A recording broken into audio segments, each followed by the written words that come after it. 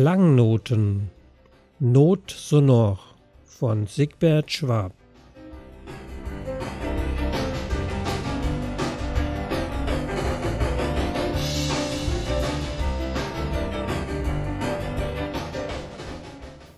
Und wir spielen jetzt ein Stück daraus, das sehr passend ist. Und Yogi sagt auch, warum. Das Stück heißt Nimmer nicht da. Nix geht mehr, gar nichts. Shut down.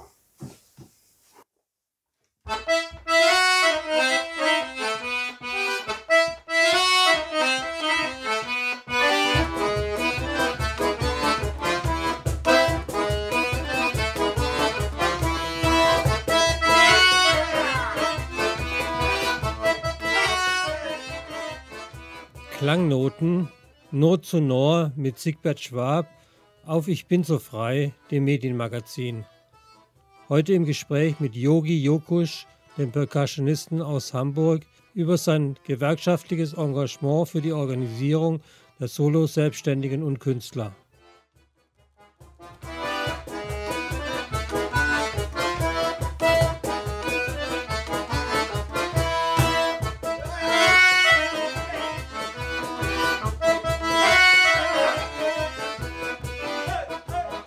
Die Musik ist aus einem Wohnzimmerkonzert von Ulrich Kocho-Wendt sowie eine Aufzeichnung von Kanan Userli. In beiden Formationen spielt Yogi Jockusch mit.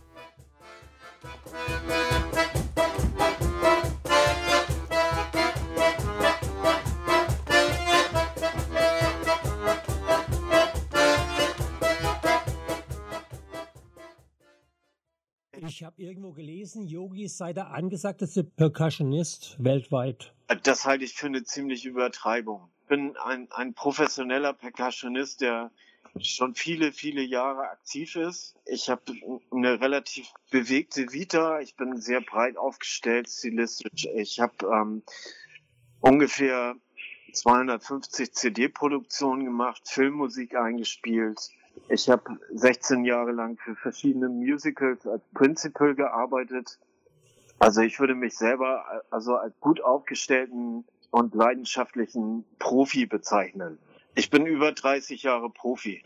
Hast du schon mal so eine Situation erlebt wie momentan?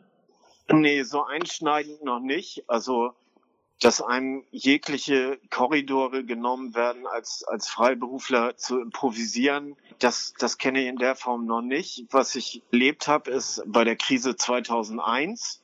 Diese Terroranschläge, die hatten auch einen ziemlich starken Effekt auf uns. Und die Wirtschaftskrise 2008, 2009, die Bankenkrise, die Finanzkrise war auch gravierend. Aber in dem Ausmaß wie jetzt, also meine persönlichen Absagen reichen jetzt mittlerweile bis Ende April 2021. Das habe ich nicht erlebt und das habe ich auch nicht für möglich gehalten vorher. Ich hätte gedacht, dass andere Dinge mich vom Arbeiten abhalten, aber sowas in dieser globalen Dimension, das war für niemanden vorstellbar, denke ich. Also die meisten Künstler sind gegen Krankheiten gewappnet. Es gibt die Krankenversicherung oder die Künstlersozialkasse. Ne? Richtig. Man versichert sich selber, aber es gibt ja keine Versicherung jetzt, die irgendwie eintritt bei Verdienstausfällen jetzt im Rahmen der Pandemie, die dann, wie du jetzt beschreibst, schon ein Jahr dauern wird, absehbar, ne? Ohne maßgebliche Auftritte. Ja, das ist richtig. Also es gibt ein paar Möglichkeiten für Musiker zu arbeiten, die sind aber äußerst begrenzt. Also das hängt auch durchaus immer von den Verordnungen ab und wie umfassend die sind.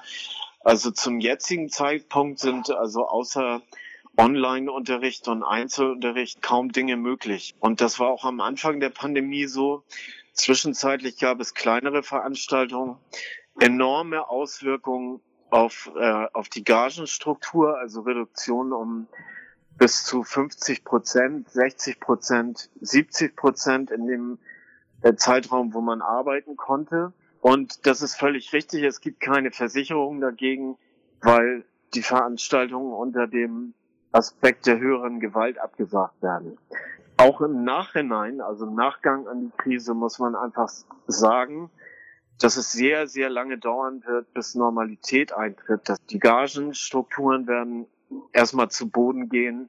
Viele Spielorte wird es nicht mehr geben. Also es gibt eine Studie, dass über 90% der Spielorte die Krise nicht überleben werden. Gerade auf dem freien Sektor wird es immense Schwierigkeiten auch noch lange nach der Krise geben. Aktuell ist es so, dass auch die Hilfsmaßnahmen, besonders die von der Bundesregierung, für Solo-Selbstständige nicht greifen, da sie an Betriebskosten orientiert sind. Es gibt doch die Novemberhilfe, von der viel gesprochen wird. Ja, die Novemberhilfe ist erstens im Detail noch nicht veröffentlicht, noch nicht beantragbar.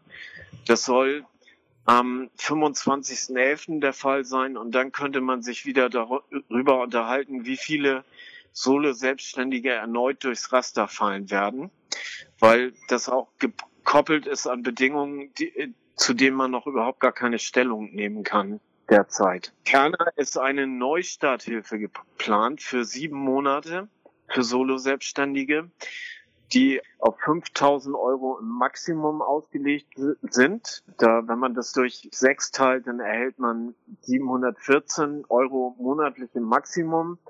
Und die sollen auf einen Hartz IV oder Grundsicherungsanspruch noch on top gezahlt werden. Aber da muss man auf der anderen Seite sehen, Grundsicherung kommt nicht für Kredite auf, nicht für Steuern, nicht für Immobilienkredite und Hartz IV wird auch nicht jedem Solo-Selbstständigen gewährt, sondern da müssen erstmal Rücklagen aufgebraucht werden.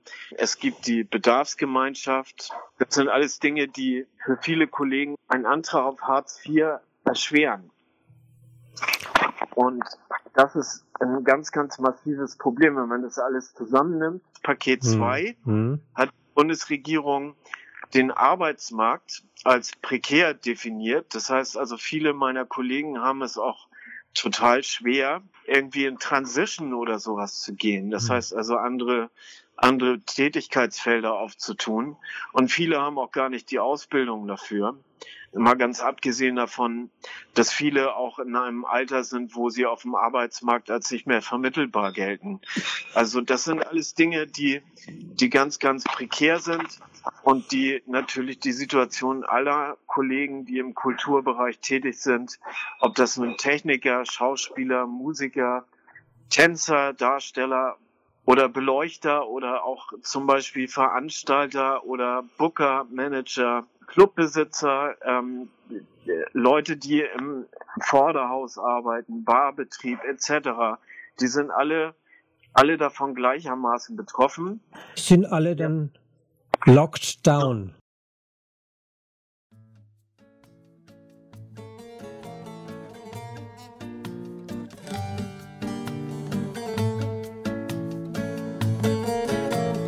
Güneşim ayım sana ışık olsun, sıcak kumum yoluna açık olsun. Okşarım tenini rüzgarlarla, susuz kaldı sularım dudaklarına.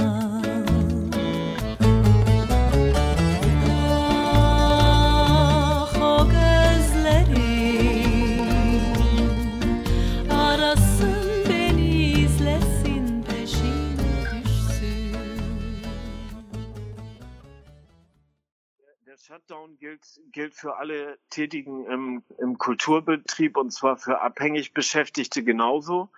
Die sind dann im besten Fall in Kurzarbeit, je nachdem, was für einen Tarifvertrag sie haben oder ob sie einen haben, bis 87%. Also da hat die Bundesregierung übrigens gute Arbeit geleistet. Also das soll Anfang 2022 gehen. Was man einfach feststellen muss, ist, ja, es betrifft alle Kulturschaffenden und natürlich auch sämtliche Abhängigen davon. Also viele haben auch Familie, so dass man eigentlich sagen kann, also zusammen mit anderen Gewerken, die auch ähnlich stark betroffen sind, wie beispielsweise Gastronomie jetzt wieder, sind durch den langen Lockdown jetzt geschwächt finanziell und werden es jetzt durch den erneuten Lockdown wieder sein. Ich kenne viele Kollegen, die jetzt mittlerweile in äußerst prekären Umständen sind.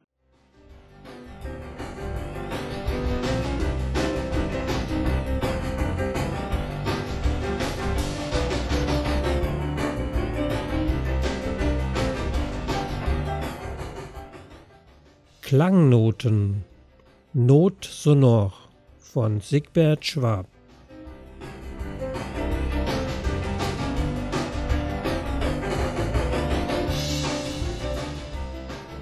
Du bist seit einiger Zeit aktiv, um auf die Situation aufmerksam zu machen. In Verdi.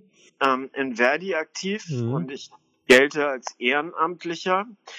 Also ich bekomme für meine Bemühungen eine Aufwandsentschädigung, dass ich Verdi unter Solo-Selbstständigen im Kulturbereich bekannt machen soll. Nach Möglichkeit natürlich auch Kollegen und Kolleginnen überzeugen. Das ist ein sehr geringer Stundenaufwand, den ich im Monat eigentlich habe und mein Engagement geht eigentlich eher weit darüber hinaus.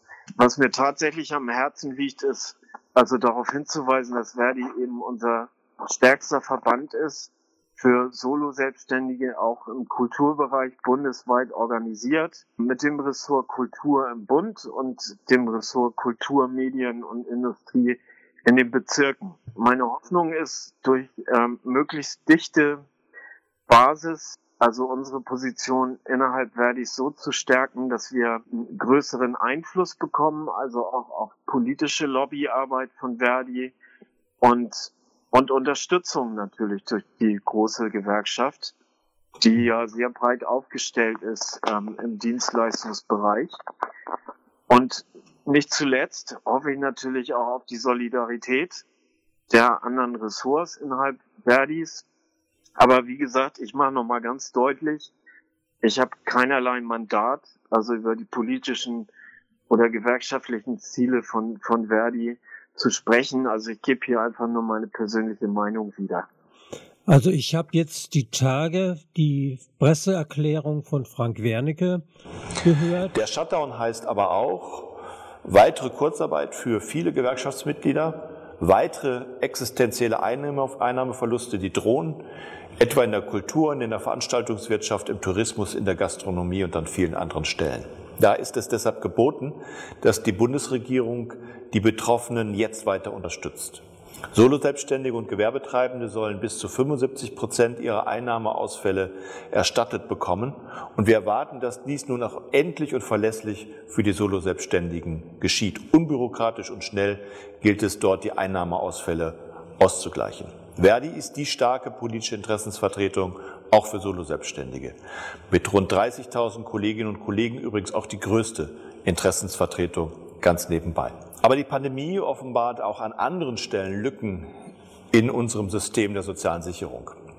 Zum Beispiel trifft die Krise auf Menschen, die auf Grundsicherung angewiesen sind, jetzt besonders stark. Die Regelsätze sind schon in normalen Zeiten viel zu niedrig und werden jetzt noch weitere Ausgaben. Ich fand die Rede von Frank Wernicke großartig, weil sie auch strukturell eigentlich auf alle Felder bezogen war. Nicht nur die von uns betroffenen Solo-Selbstständigen im Kulturbereich, sondern auch anderer Branchen. Diese Rede hat mich persönlich sehr berührt und es hat mich auch sehr beruhigt, dass der Bund da so große Aktivität für uns zeigt und dass so mit so deutlichen Worten auch darauf hingewiesen worden ist in Richtung Bundesregierung, dass was getan werden muss und dass es uns diesmal auch erreichen muss, die Hilfe. Das fand ich ganz großartig.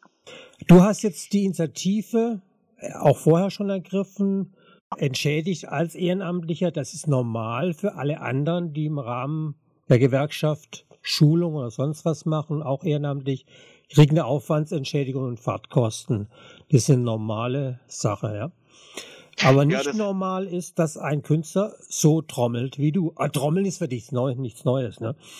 Ja, danke, das freut mich. Also da spielt natürlich meine langjährige gute Erfahrung mit Verdi auch eine Rolle. Also ich war auch als abhängig Beschäftigter Gewerkschaftsmitglied und war auch bei Tarifverhandlungen dabei in Tarifkommissionen und auch Konzerntarifkommissionen. Und ich habe einfach kennengelernt, und auch schätzen gelernt, was ein Interessenverband für Menschen bedeuten kann, und habe mich einfach am Anfang der Pandemie an meine Kontakte bei ver.di in Hamburg erinnert und habe denen die Lage geschildert und habe eigentlich da sofort ein offenes Ohr gehabt, und dann wurde zusammen mit dem Ressort Kultur, Medien und Industrie quasi dieses Projekt aus der Taufe gehoben. Das mache ich jetzt mittlerweile schon im 6. Monat.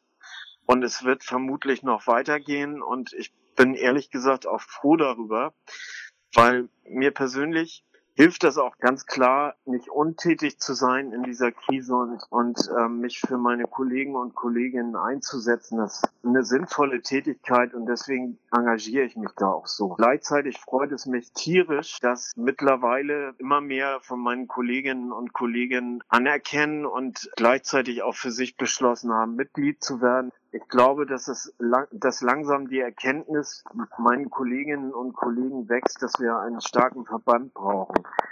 Dazu muss man sagen, ver.di stellt nicht den einzigen Verband dar. Also es gibt auch noch Kollegen, die anderweitig organisiert sind. Und das will ich auch gar nicht schlecht reden.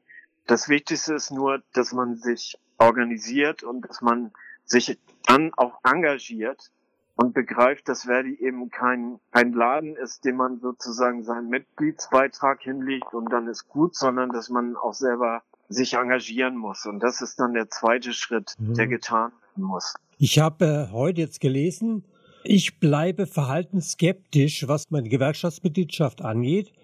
Aber Ja. Yogi Jockusch ist mein Mann, was die Vertretung unserer Interessen gegenüber der Politik angeht. Und somit unterstütze ich ihn im eigenen Interesse, so gut ich kann. Ja, das war ein sehr, sehr lieber Kommentar von einem sehr geschätzten Kollegen. Mit dem habe ich lange auch diskutiert. Er war zunächst sehr verhalten. Das muss man auch sagen. Es gibt viele Kollegen, die erstmal mit dem Begriff Gewerkschaft nichts anfangen können, weil die sich jahrzehntelang einfach selbst vermarkten mussten und da alle Ressourcen reingegangen sind. Also vielen musste ich auch erstmal erklären, dass man sich als Selbstständiger durchaus in der Gewerkschaft organisieren kann. Gerade mit dem Kollegen, den du da zitiert hast, war das ein sehr intensives Gespräch, und seine Wahrnehmung ist eben so, aber das halte ich jetzt erstmal für eine persönliche Wertschätzung und nichts weiter. Also ich würde mich da nicht als Mandatsträger bezeichnen oder sowas oder als jemand, der was zu sagen hat zur Politik, sondern ich kann einfach nur als Gewerkschaftsmitglied sagen, dass das die beste Sache ist, überhaupt sich zu organisieren. Und ich kann eigene Initiativen anschieben innerhalb des Ressorts. Das kann aber jedes Mitglied auch tun, und darauf weise ich auch immer wieder hin. Insofern nehme ich das als dickes Kompliment, aber das ist natürlich für mich kein Status, den ich anstrebe. Ich will einfach, dass wir als Verband was erreichen, und das spielt meine Person überhaupt gar keine Rolle.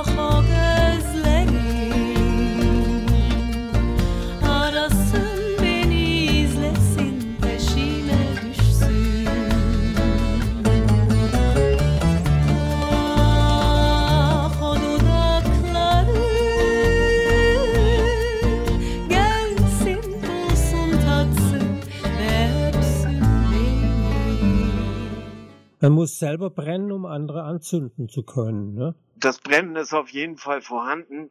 Also brennen tue ich für das, was ich im Moment tue.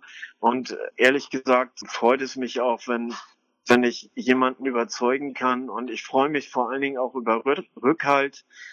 Wie realistisch die Kollegen das dann für sich definieren, das ist ja letzten Endes dann ihre Sache. Aber ich strebe jetzt kein politisches Amt oder sowas an, sondern ich möchte einfach wirklich, dass wir als Kulturschaffende endlich eine Lobby kriegen, die Effekte erzielt, wie beispielsweise Lobbys von der Lufthansa oder vom BMW. Und da muss man auch sagen, wir haben ein Bruttoinlandsprodukt mit dieser Branche, was sich durchaus sehen lassen kann.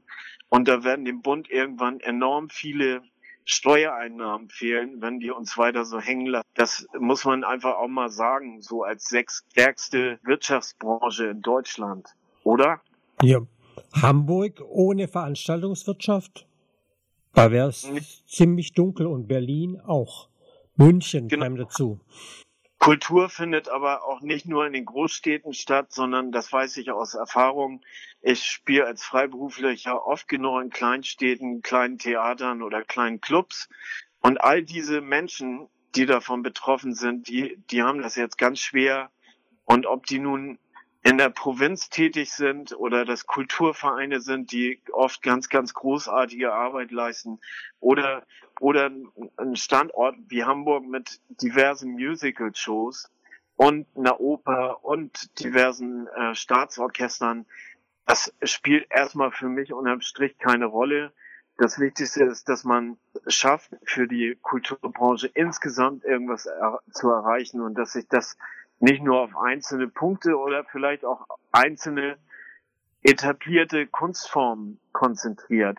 Das ist ja genau das Problem an dem Konjunkturpaket Neustart der Bundesrepublik Deutschland, was nur ausgerichtet ist an Infrastruktur und nicht an den Menschen. Und das ist schon mal formal ein riesengroßer Fehler, weil letzten Endes, was man da erhält, sind Spielstätten, Museen, Denkmäler, Theater, aber was man dabei über die Klinge springen lässt, das ist zumindest meine Meinung, ist der kulturelle Schatz, der von den Kulturschaffenden erzeugt wird.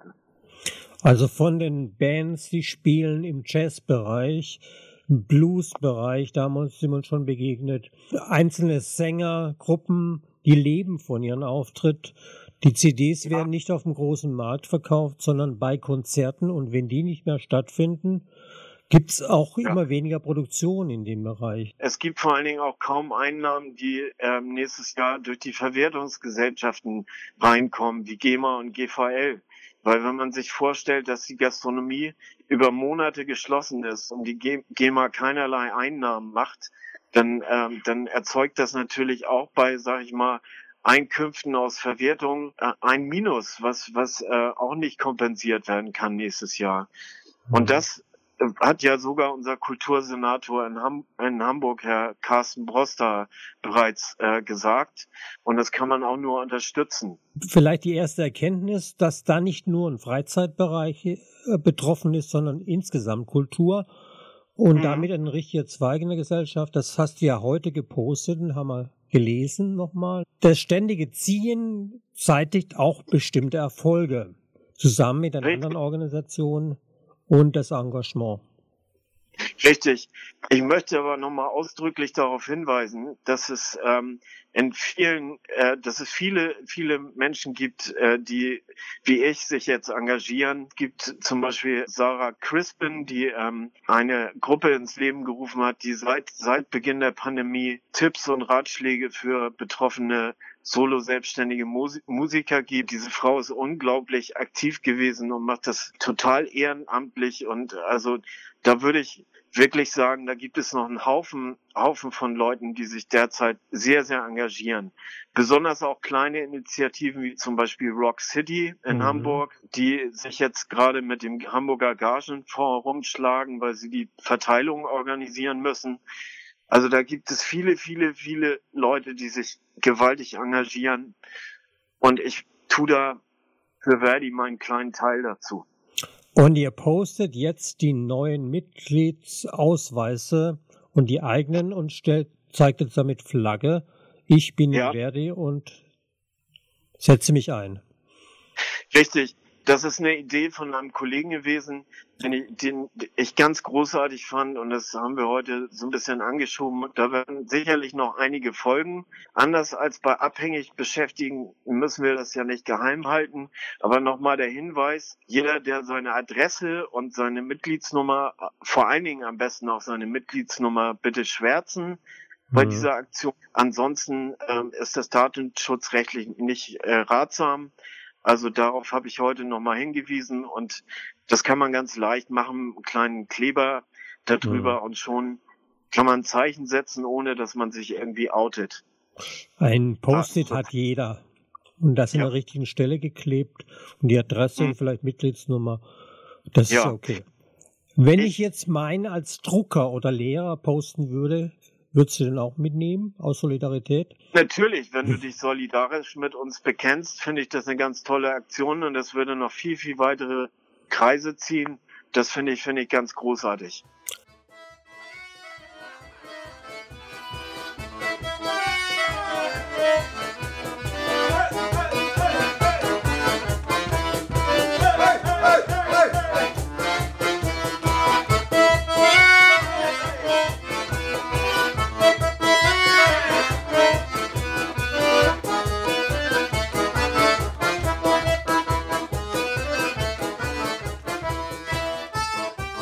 Das war eine Klangnote, eine Note sonor auf binsofrei.com, dem Medienmagazin.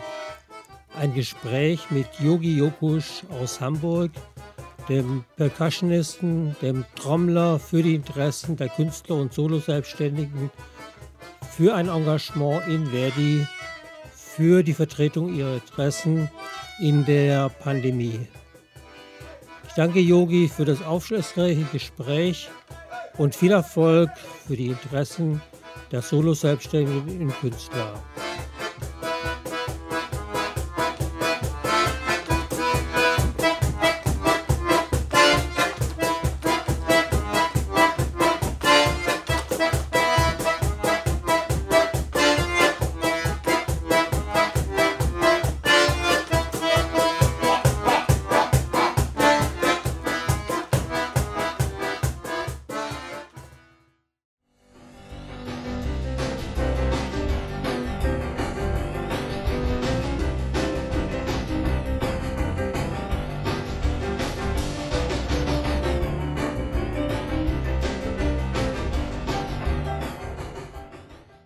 Klangnoten, Note sonor von Sigbert Schwab.